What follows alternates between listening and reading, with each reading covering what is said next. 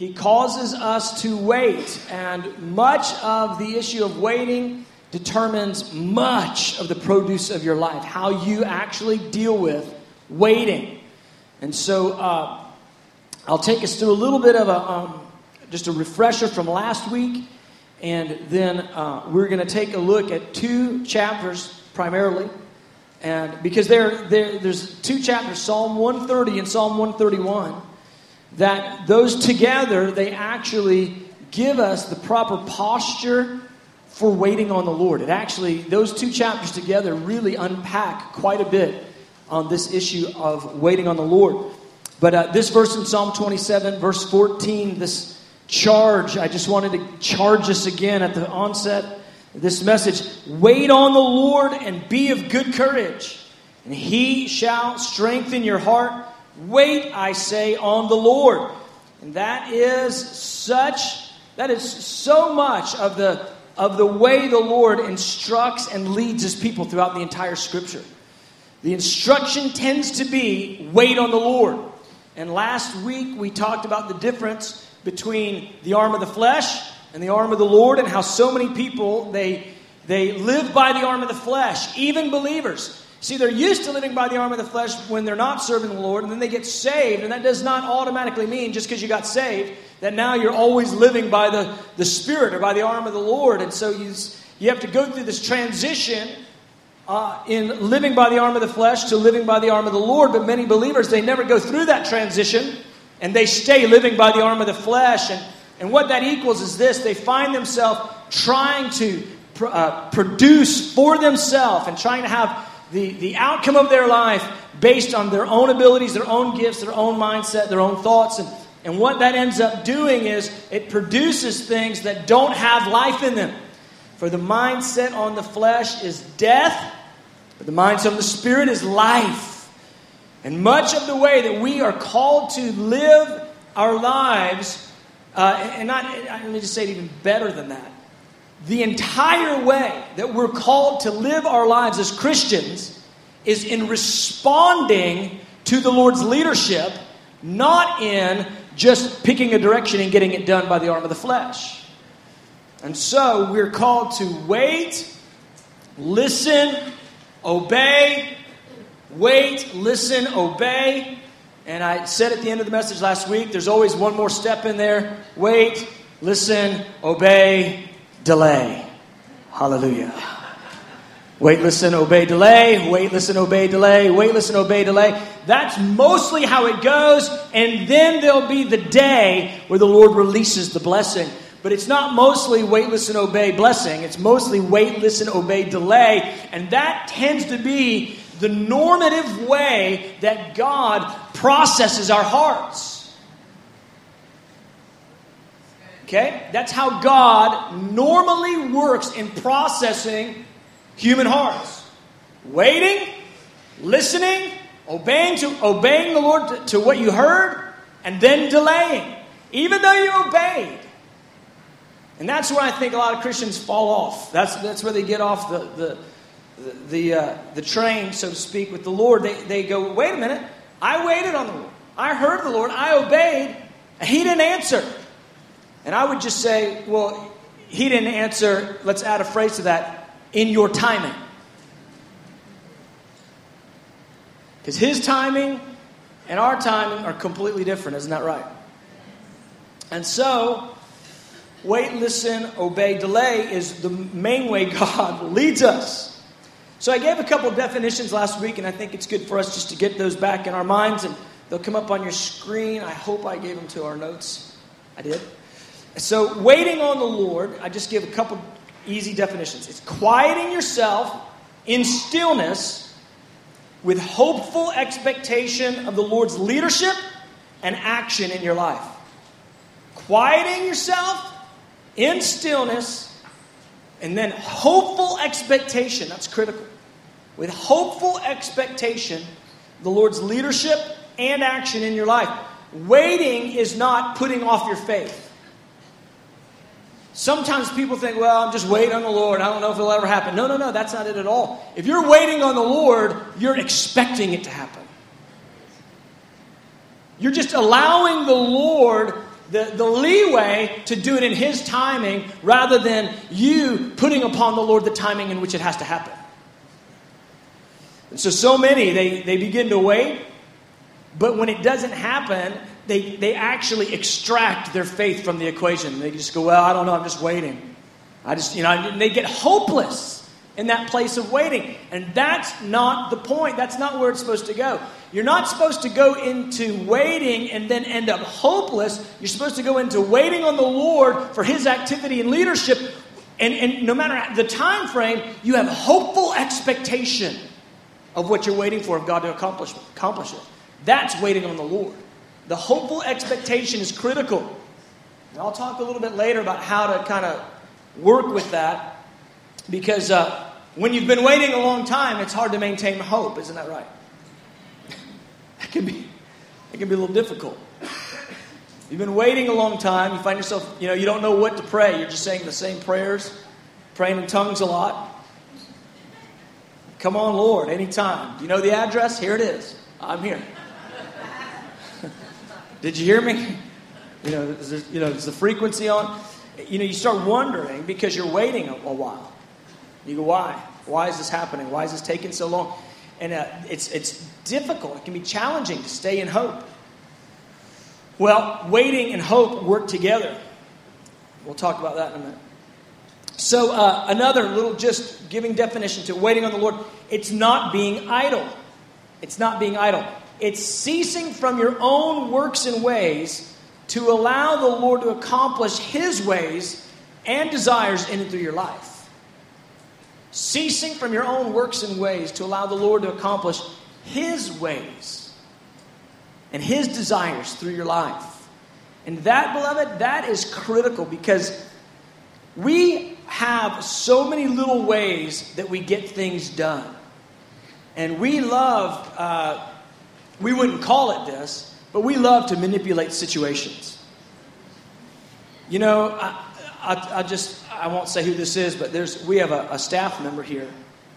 And, you've almost got to pull teeth to find out what their needs are. And I don't think it's good to be this way all the time. If you got needs, I think you need to share them. But this one particular staff member, he'll just not tell anybody his need because he's always waiting on the Lord to answer. And so, then the answer will come. And he'll go, oh man, it's so good, thank God he did this, da-da-da-da. And I'm like, dude, you didn't tell anybody about that? No. He's like, no. I'm like, that's serious. Why didn't you tell anybody? Well, I just was waiting on the Lord, and I didn't want to manipulate the situation. But me, I can think of many times where I'm like, Lord, I've got this need. And so then I pray and ask the Lord to meet the need. And then in the very next setting I'm at, where there's people potentially in that setting that could meet the need, I just go, Lord, I just got to share what's on my heart. I'm just believing the Lord to meet this need. I just know He's going to do it. I just know the Lord's going to meet my need. I'm just believing Him, and I'm dropping the hint. Anybody ever? Just me? Okay. But that's normal Christianity. Our version, not normal like biblical, but that's what we do. We tend to short circuit the process of waiting by going ahead and using our little maneuvers in the flesh to get our need met. But most people they won't wait through the painstaking process of just trusting the Lord and allowing Him to answer in His timing. And that, beloved, is the proving ground. That's really the proving ground of your faith. Waiting and allowing the crucible of delay to purify you. It's intentional by the Lord. He doesn't answer us in microwave fashion all the time because He's fashioning our hearts. It's important for us to have delay so that we can experience what it means to believe God and maintain faith and have hopeful expectation over time that's proven, that fiery trial that proves the faith, that refines the faith like pure gold. That's critically important for you. If you don't have that, you become, dare I say it, a bratty Christian. Right? I want it now. And then if God, causes a delay, you go in the flesh and start trying to make it happen all your own way. And I've just seen this, 20 plus years now of ministry, of how few Christians are willing to wait to allow the Lord to establish His works and His ways in their life. And what I watch in the Scripture, what I read, is that the process in the Bible is so different than our human processes. They pray, they listen, they obey. They have to wait through it all. And then the Lord answers in the perfect timing. It's never late, but He ain't ever early, is He? That's between that ain't ever early and never late, man. That's the burner, isn't it? That's the burner. So, here's the thing. I said this last week. Without the necessity of waiting, the produce of your life is much more man-made than it is God-made. And God is not after a self-made bride. He is after a bride that has been fashioned through the fires of testing and the crucible of waiting, that has a pure faith that's been refined, that's a comparable bride to His Son. The problem is, so many Christians are used to this immediacy, getting all their preferences and all their wants and desires instantly met. They're like little babies. And here's the deal. Jesus isn't going to marry an infant.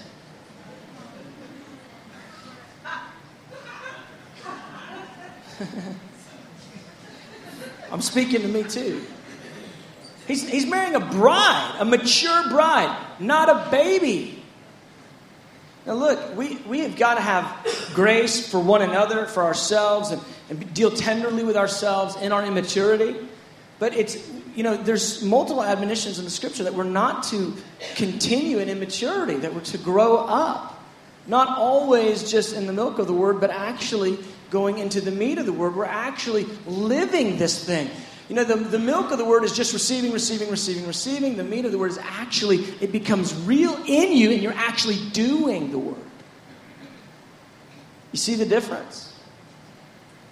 So, the Lord wants to grow us up. He wants us to become mature. He wants the produce of our life to be God-made and not man-made. And what I mean by that is this. When you're operating in the arm of the flesh, you'll make it happen all yourself, and you'll have all this stuff to show for it. But when that thing is tested by the fire on the day of judgment, when the great review comes before the throne of God, and holiness is all around, and eyes of fire peer down on the produce of your life, the outgrowth of your life, if it's man-made, that thing will be like wood, hay, and stubble before the fire that tries it. It will turn into ash in an instant. And we're going to find multiple people who stand before the Lord. They'll be born-again believers, having faith in Jesus' blood and His crucifixion and resurrection. But the produce of their life will be from the arm of the flesh. And when the fire of God's refinement hits that thing, it will be reduced to ash in an instant. And the entirety of their life, the entire outgrowth of their life, the produce of their life will be ash. It will be worthless in the kingdom. It will have looked awesome in front of men. I call them skyscrapers of sticks. And I tell you, I don't want, this puts a tremble in me. I do not want to show up at the judgment seat with this Eiffel Tower of popsicle sticks and go, listen, look at this. I did this for you, Jesus. And everybody goes, wow, how awesome. God goes, that's cute. He goes, let's just see how that works. Let's put a little fire on that. Whoa. That Eiffel Tower is now a pile of ash. And the Scripture's clear, 1 Corinthians 2 and 3 lays it out. There will be many who are saved as by fire. They just get in because the whole produce of their life has been flesh. This waiting issue is critical to having a produce of your life that's more than just the works of the flesh, but it's the the activity of God, the God-made stuff that you could have never come to. You could never have produced it on your own. You wait, you listen, you obey, you hang in there through the delay. And what tends to happen is this: though the delay is long, boom, what will happen is when you wait a long time, all of a sudden He'll answer fast in a short period of time. I've watched the thing. It's these surges of heavenly activity that there's no way you can take credit for. And it's Jesus who goes, He's the one who goes slowly up the hill and He floors it down the hill. And you're hanging on, you're going, what are you doing? Because I drive. This is how I drive. That's how I do it. Well, what, on the way up, it was like we were never going to get there. And now that you're at the top, you're like flooring it. And I'm hanging on for dear life because I got this. I'm a good driver. I go, Lord, what are you doing? But I've seen that happen in my life multiple times. I'm waiting. It looks like inactivity. It looks like nothing. What are you doing? I'm waiting. It looks offensive. It's awkward. You're waiting on the Lord. People are like, why don't you do something? Well, I am doing something. What are you doing? Waiting. No, do something. And what they're doing is they're appealing to the activity of the flesh. What they want me to do is they want me to have a bunch of activity to validate my existence.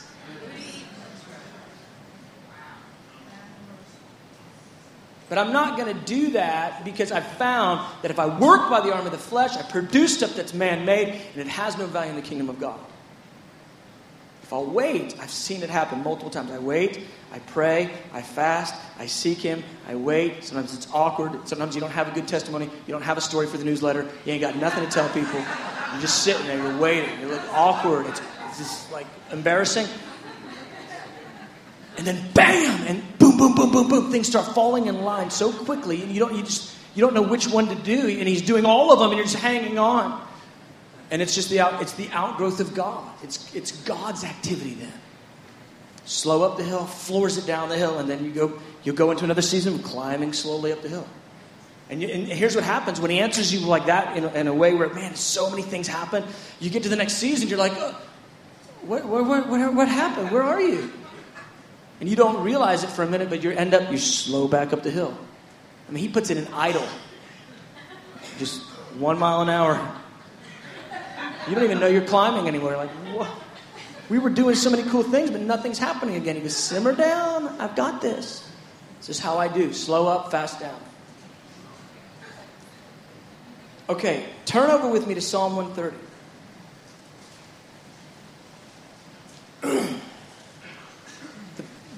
Psalm 130 and Psalm 131 go together. I stumbled into these while I was studying the Psalms of Ascent and looking at Psalm 132 through 134. I just stumbled into 130, 131, and they really began to speak to me. And I thought, man, I think the Lord wants us to look at these and look at this issue of waiting.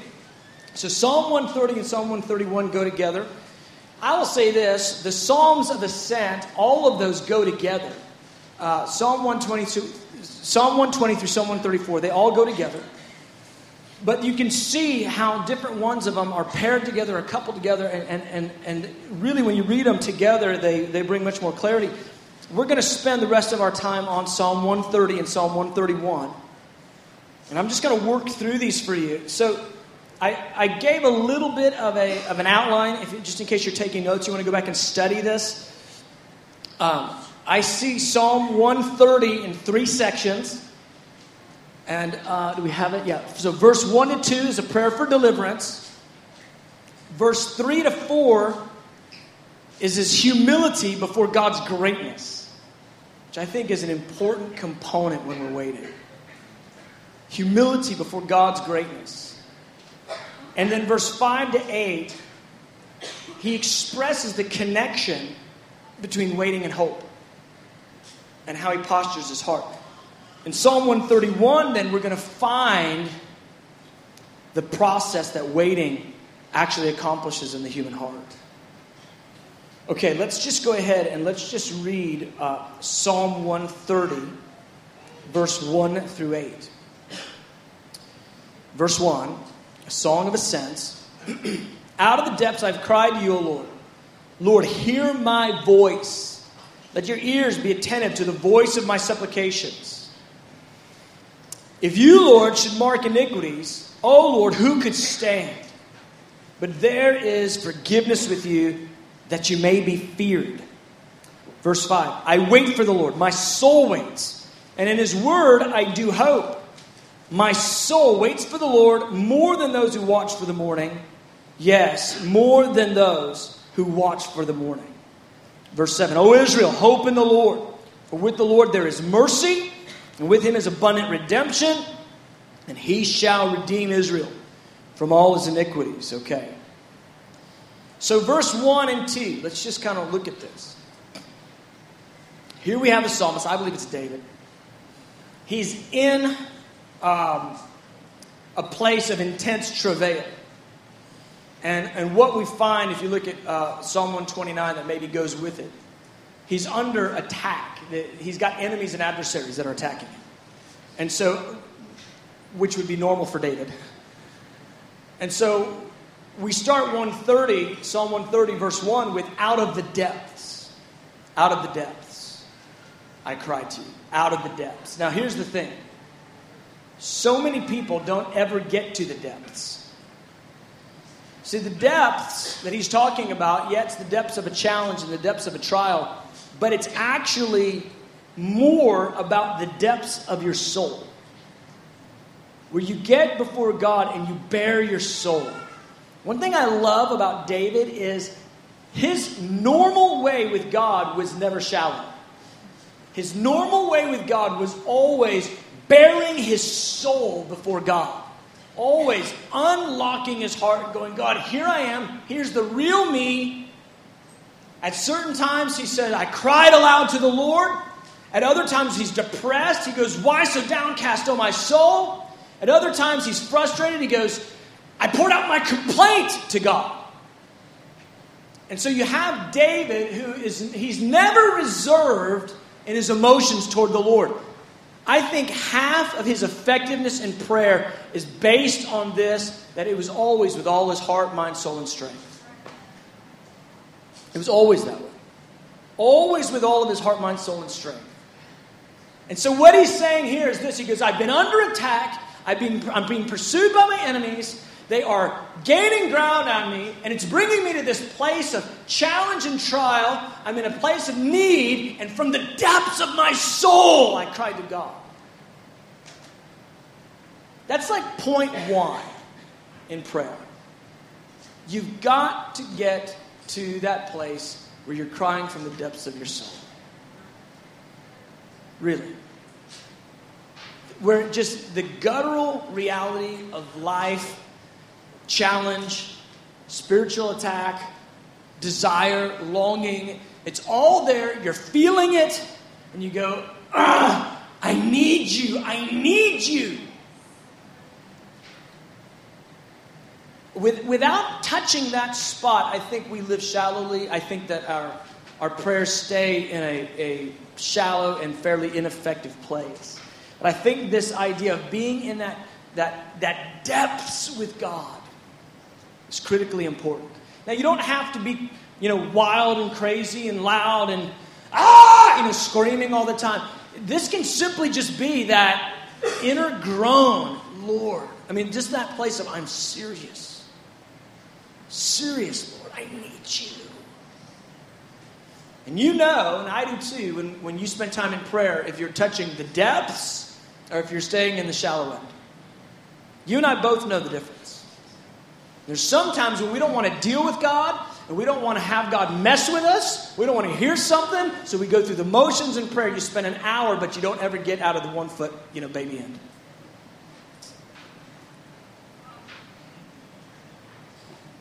Come on. I've done that many times. I don't really want to deal with them, so I'm just going to kind of close my ears and kind of get in tongues. Shut up, machine gun it. Let me get a Bible verse. You can't talk to me right now. And you're not going into the real heart thing. You know what I'm talking about? This is like the 101.1. There's this place of depth in your soul that God calls you to. And David says, I've cried to you. That's the word kara. I cried out as if to get your attention. And He has his eye on us. His eye is on the righteous. His ears are attentive to our prayer. But he uses this word kara over and over and over through the Psalms. And it's cry out as if to get one's attention. That's what it literally means. God! I mean, it's really that intense place of deep crying to the Lord. And not necessarily sobbing, but that crying out. I need you. I need you. And he says, Lord, hear my voice. Let your ears be attentive to my prayer, to the voice of my supplication. God, here I am. I need you. Out of the depths, he cried. That's critical as we enter into prayer and we're asking the Lord and we're in that place of waiting, that place of depth. So then, verse 3 and 4, it appears that he takes a side journey. And he actually throws out these interesting phrases.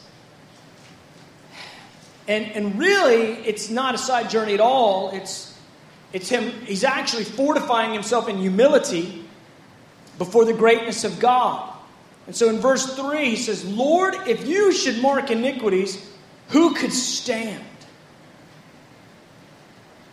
And he says, but there is forgiveness with you that you may be feared. And I want to just pull this out for just a minute.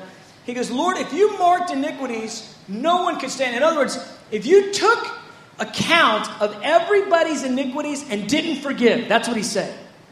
If you marked them and never forgave anyone, no one stands before you. And there's a moment when you consider that thought. Now think this through just for a minute. If God paid attention to all of our sins, which he does, but never forgave them, and kept a running list of every iniquity that we committed. I mean, can you get the sensation of how horrifying your list would be? If somehow you're sitting there and you're thinking, well, my list wouldn't be that bad, you have no idea. Honestly, you're deceived. You need to repent. We need to give an altar call for you right now. Like, really. If just for a moment, get the thought.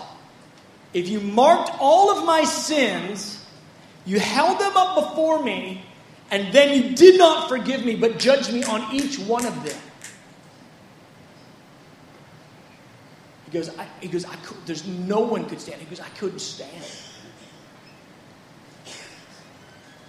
He goes, but, then there's forgiveness with you. There's forgiveness with you. And every one of us that has received Jesus, that's received his blood, sacrificed for our sin, we experience forgiveness. We experience even more than that, justification. I'm not going to go into the detail, but the innocence imparted, we experience that. But here's an interesting little twist that I just want to throw out there. He goes, there's forgiveness with you, what? That you may be feared. Now, I would just throw it this way. I would just mention this to you. When God's forgiveness is taught in a way that causes people to be looser about their sin, then instead of have a little tremble about their sin, something's amiss. Because he said there's forgiveness that God would be feared, that he'd be revered, that he would be awed, that we would look at him and go, oh my goodness. And the point is this, your list of sin that you could never stand, there's no payment for it, that list of sin that's just, haunting us, he goes, no, I'm not going to bring wrath on you because of your sin. I'm going to pay for it myself. You go, you're forgiving me? He goes, I'm forgiving you. And you go, oh my goodness, thank you. And there's real reverence because he's forgiving. Not this loose, kind of approach to God now. Well, he'll just forgive me.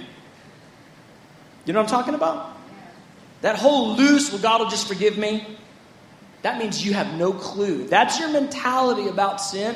You don't have any clue about the cost, the sinfulness of your sin, what it costs God to pay for your sin, what wrath is really like. If forgiveness causes you to be more loose about sin, you don't understand sin and you don't understand forgiveness. But if you understand forgiveness, it will cause you to tremble. And so that's what he's doing. He's humbling himself in the place of prayer. And that's a little fine line that I've seen prayer people get into. They start wanting to make demands of God. And they start wanting to, my time it with God. You got to be on my time and do it my way and in my way. And do it in my way and the way that I'm desiring. And that's not David. He goes, no. I'm crying to you out of the depths, and I'm recognizing who you are.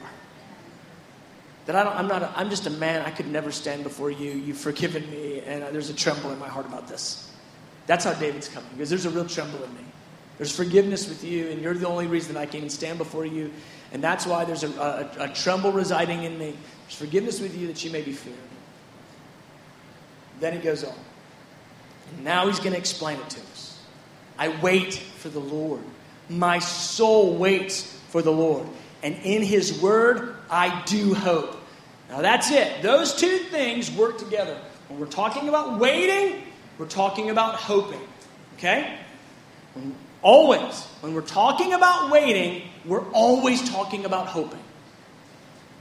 You're never talking about waiting on the Lord in this hopelessness, in despair. If somebody's into waiting on the Lord, or if they say, I'm just waiting on God, but I'm so hopeless, they've crossed the line. When you're waiting on the Lord, you're hoping in his word.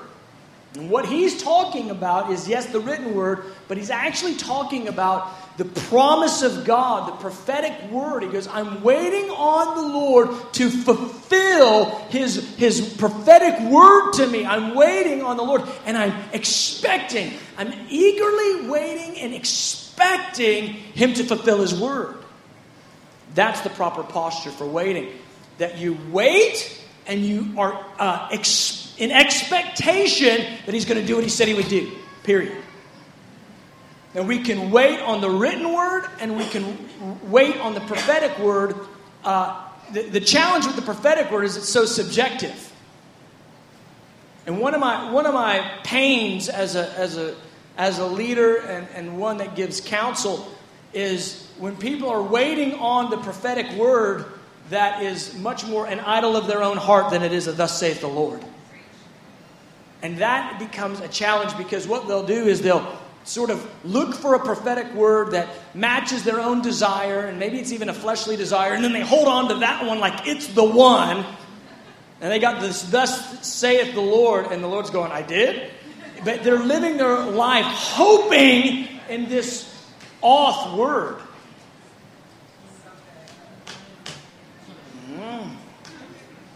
And it's a bummer, because I've seen people shipwrecked because they get a prophetic word that's just about what their own fleshly desires are, and it has nothing to do with the beauty and the knowledge of God and the glory of Jesus. It's just about them becoming an all-star or a rock star or something.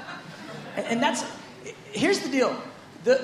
If you get a yea and thus saith, you're going to be the next Billy Graham to the nations, just don't govern your life by that prophetic word.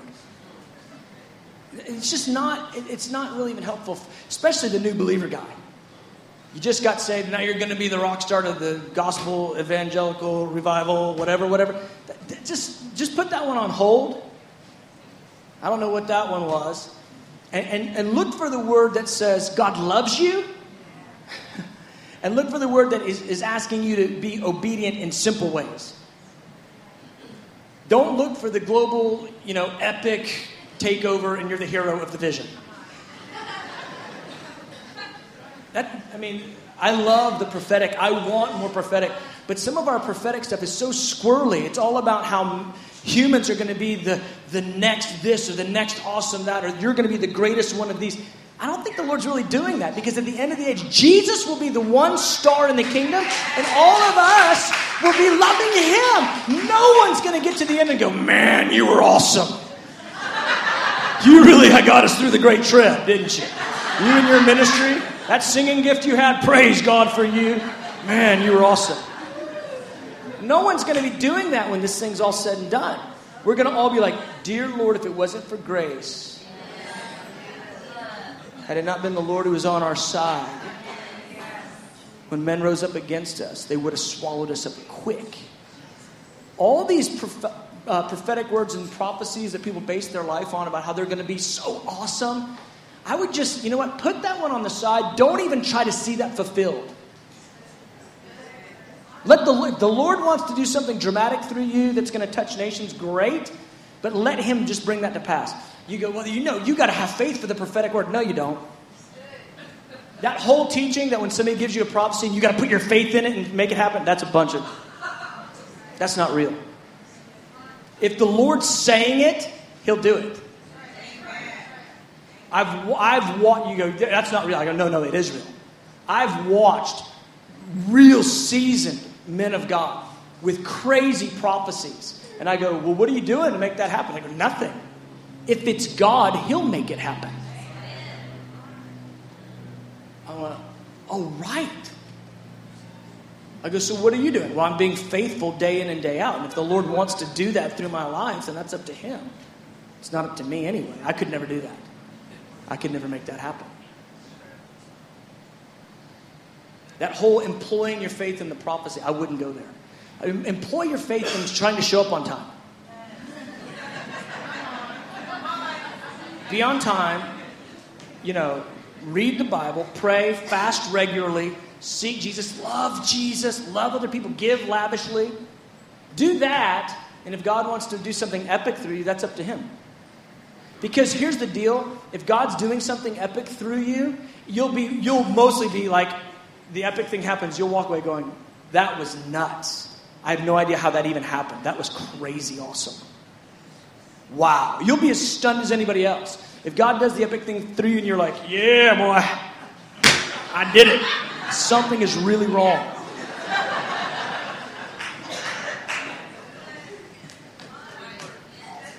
So if people lock into these prophetic words that I think are sometimes not exactly what they need to base their life on, and then they get shipwrecked over those things, my point becomes we can hope in the Lord, we can hope in his promises, we can hope in the scripture, and we can hope in the prophetic word. But if the prophetic word has you as the hero of the vision, go ahead and put that one on the shelf and don't really go after that. Let Jesus be the hero of the vision.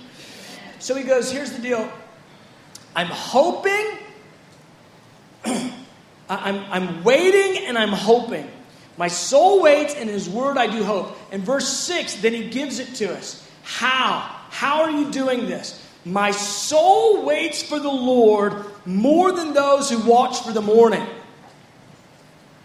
Now, in the New King James, it goes on to say, yes, more than.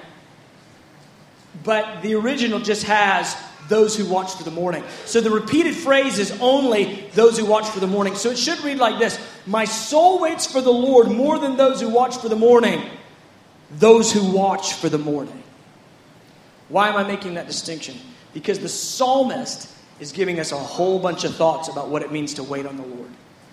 He goes, I'm hoping and I'm waiting. Well, what did it feel like for you when you were waiting, psalmist?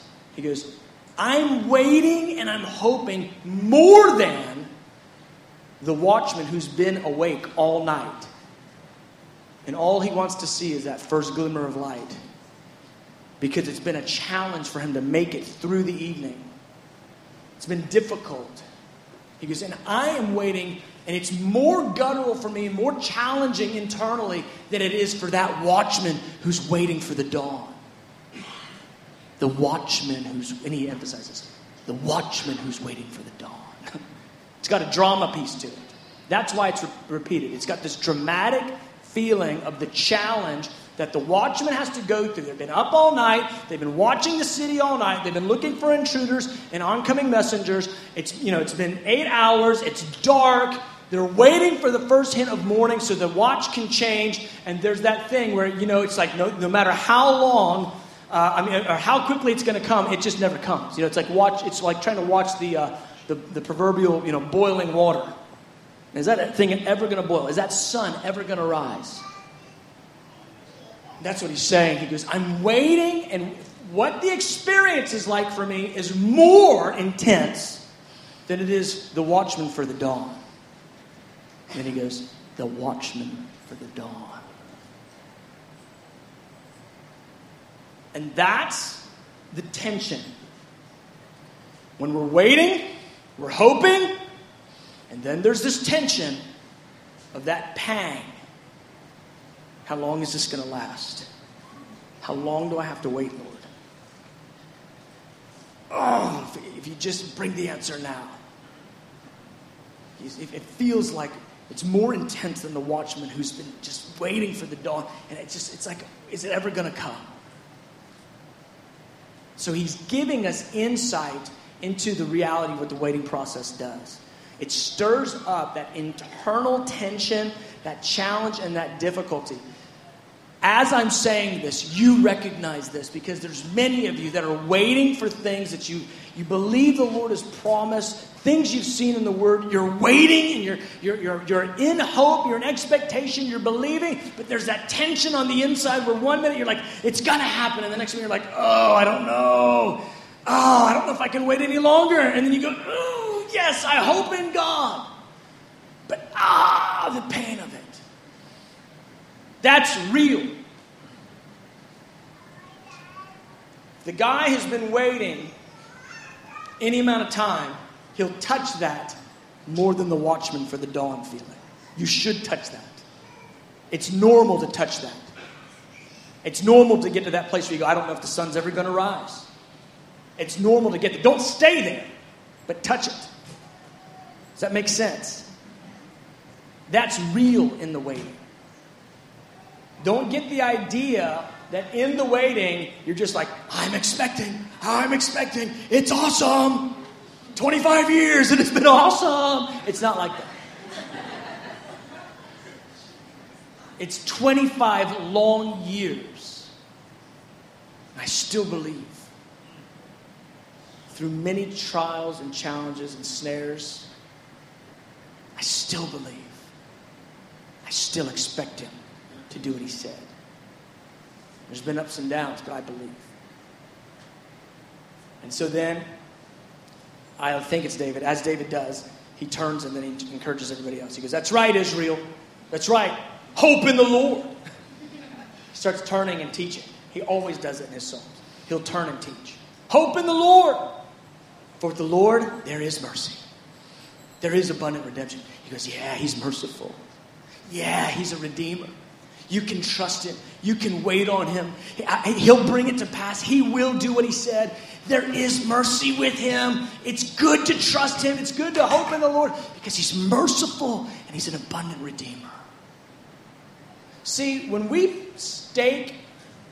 put our faith in the Lord, when we stake our what we're believing for in God, I'm telling you, you've put your faith in someone who's so trustworthy, who's so merciful, who redeems so plentifully, you can have real expectation. This is going to happen. This is God.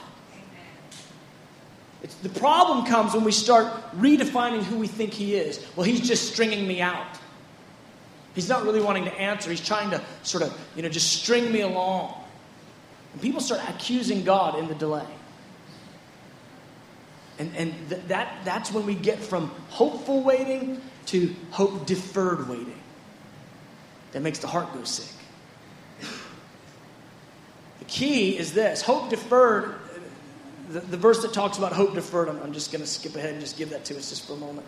It's Proverbs 13:12. It says, hope deferred makes the heart sick, but the desire fulfilled is a tree of life. That idea of hope deferred means hope put off. It doesn't mean just hope delayed. It means hope thrown away. That's what it means. Hope thrown away makes the heart sick. In other words, you are hoping, and you get to that place, you go, it's never going to happen. Because that'll make your heart sick. But when the desire is fulfilled, it's a tree of life. Oh, man, have you ever been in that place where you've been praying, believing, waiting? Is it ever going to happen? Boom, the sun rises. And he answers, oh, it's a tree of life. If you ever have that testimony of the long prayer that's been answered, don't short circuit the explanation of it for people to make it sound more exciting. What I mean is this. If you ever get to give the testimony of something you prayed for that had an answer that was long in delay, make sure you go in detail about the delay. Because you don't do any of us a favor. Because we love the testimony. Man, I prayed and boom, right there. God did it right there. But what we really need are the testimonies of, I prayed 20 years.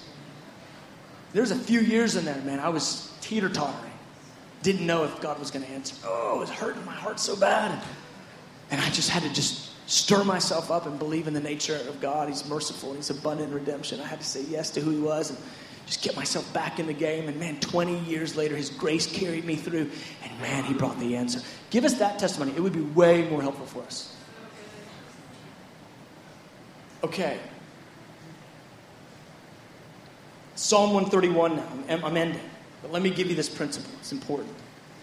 So Psalm 130 and Psalm 131, they give us the proper posture for waiting and what it looks like and hoping. We get the more than the watchman for the morning idea, but we got also the connection to the knowledge and the nature of God, that he's abundant in mercy, abundant in redemption. So Psalm 131, here's David again, and he says, Lord, my heart is not haughty, nor my eyes lofty. Neither do I concern myself with great matters, nor with things too profound for me. Again, humbling himself before the Lord in the place of prayer. This is a critical posture. He goes, Lord, you know everything. I don't know anything.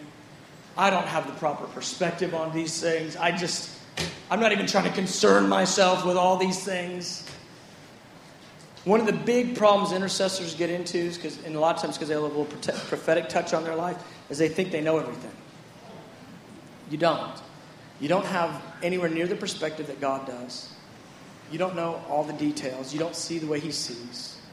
Always, just bring yourself back to you're just dust. Just bring yourself back to that. I'm just dust, just a little guy. He's awesome. I'm not. He knows everything. I don't even know where my keys are. But just bring yourself back to there. And then allow the Lord to broaden your understanding and give you a better perspective. Because so often we can get to this place where I've been praying, and he's just not answering. You don't know. You don't know why the delay's on. The delay's on for many reasons. So David's doing it. He goes, I don't even try to concern myself with those things. God, you're so much grander and greater than I am.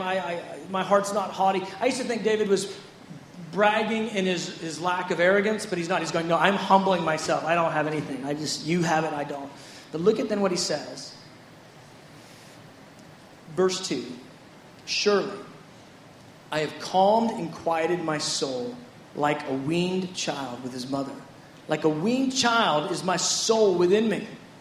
And he goes back and he's going to encourage Israel. Oh, Israel, hope in the Lord from this time forth forevermore. So he goes, like a weaned child. He goes, I quieted my soul like a weaned child. When I was meditating on this, I thought, like a weaned child, So it's peace. He goes, I got myself to a place of peace. I got myself to a place of peace in the waiting, which I think he's actually emphasizing. He goes, yeah, there's a place of peace in the waiting, like a weaned child. A weaned child with his mother is a child that's not, it's not screaming anymore to be fed. It's saying, okay, I'm comforted. I'm comfortable. I'm okay. I'm in trust. I believe you've got me.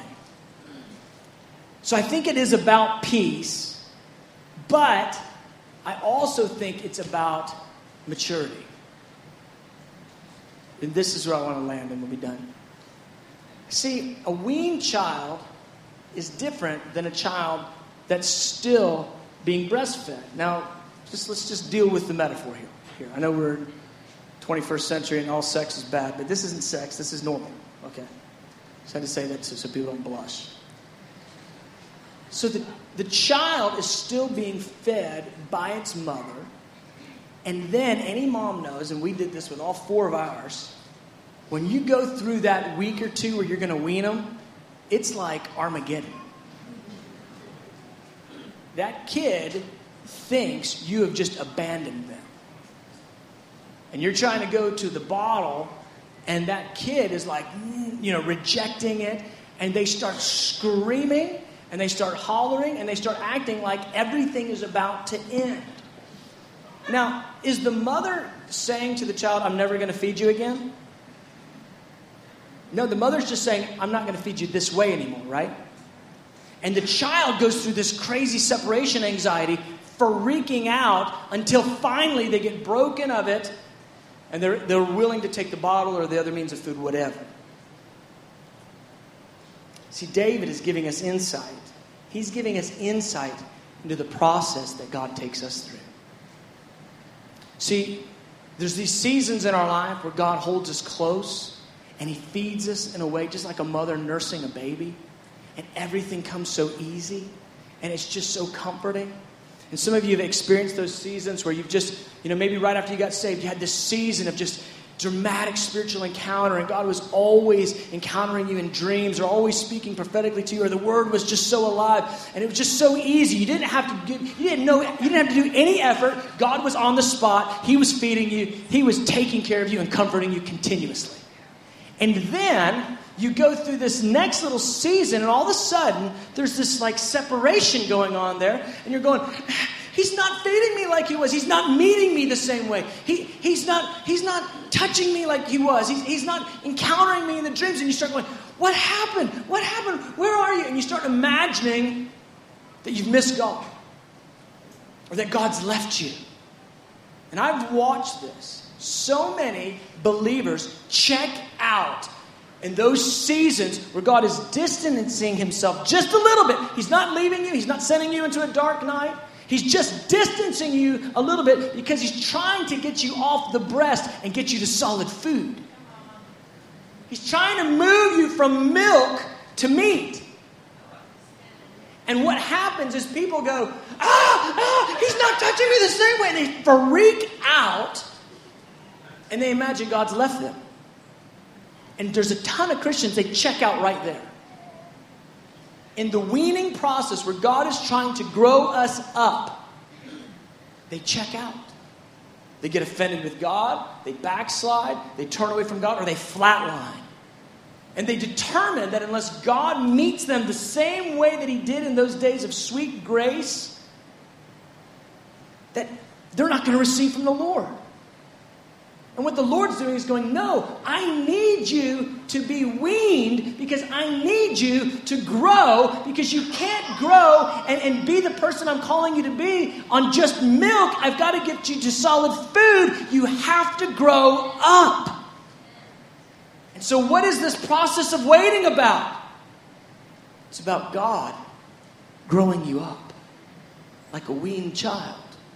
See, because a weaned child is more mature than a child that's still on the breast. Are you tracking me? I think this process through, and I look at the times in my life where the Lord, he was just so near and just leading me in so many, just so evident ways. And then when that season ended, there'd be this offense in my heart. Where are you? Where are you? What are you doing? He goes, settle down. I'm still going to feed you, take care of you, comfort you. It's just not going to be in the same way that it's been. And it's okay.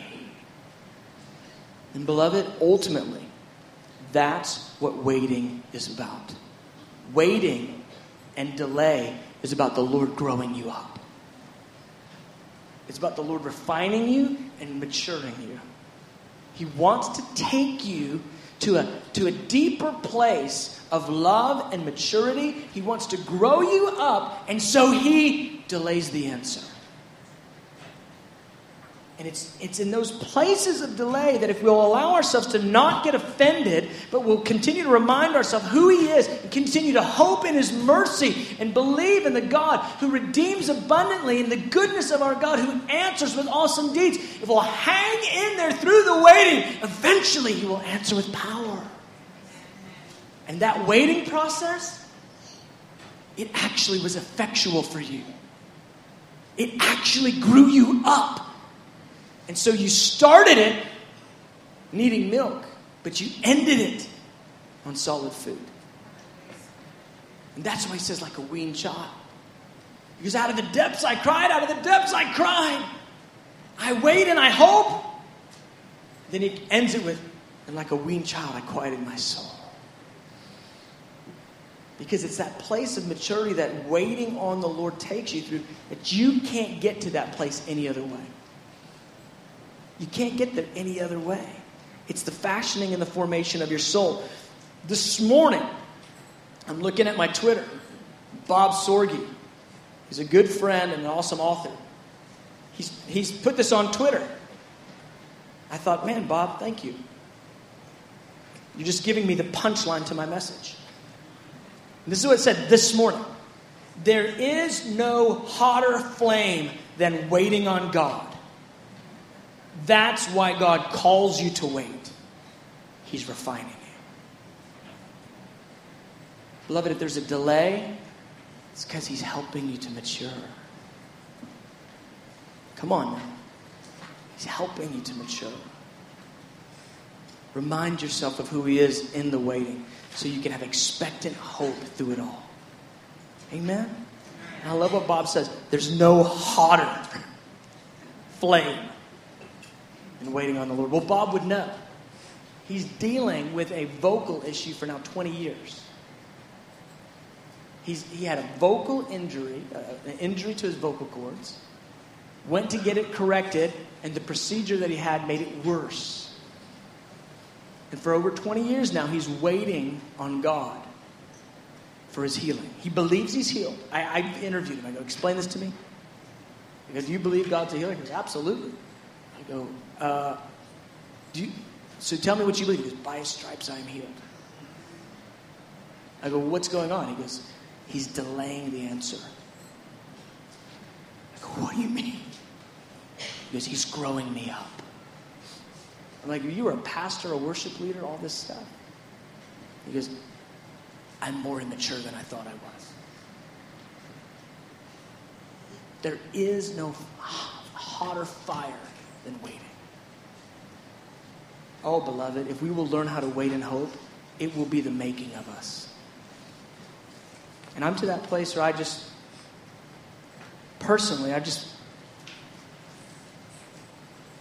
been praying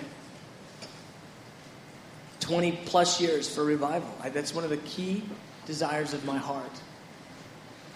And I've just decided I'm not going to be neutral about revival. I'm going to be pursuing, eagerly hoping and waiting. But I'll tell you, there's those times where, man, you just get to the bottom and you go, oh, is this going to ever happen? And then I have to hope in God, hope in mercy, hope in what he said. But I'm going to stay in the waiting until he answers with awesome deeds. Amen.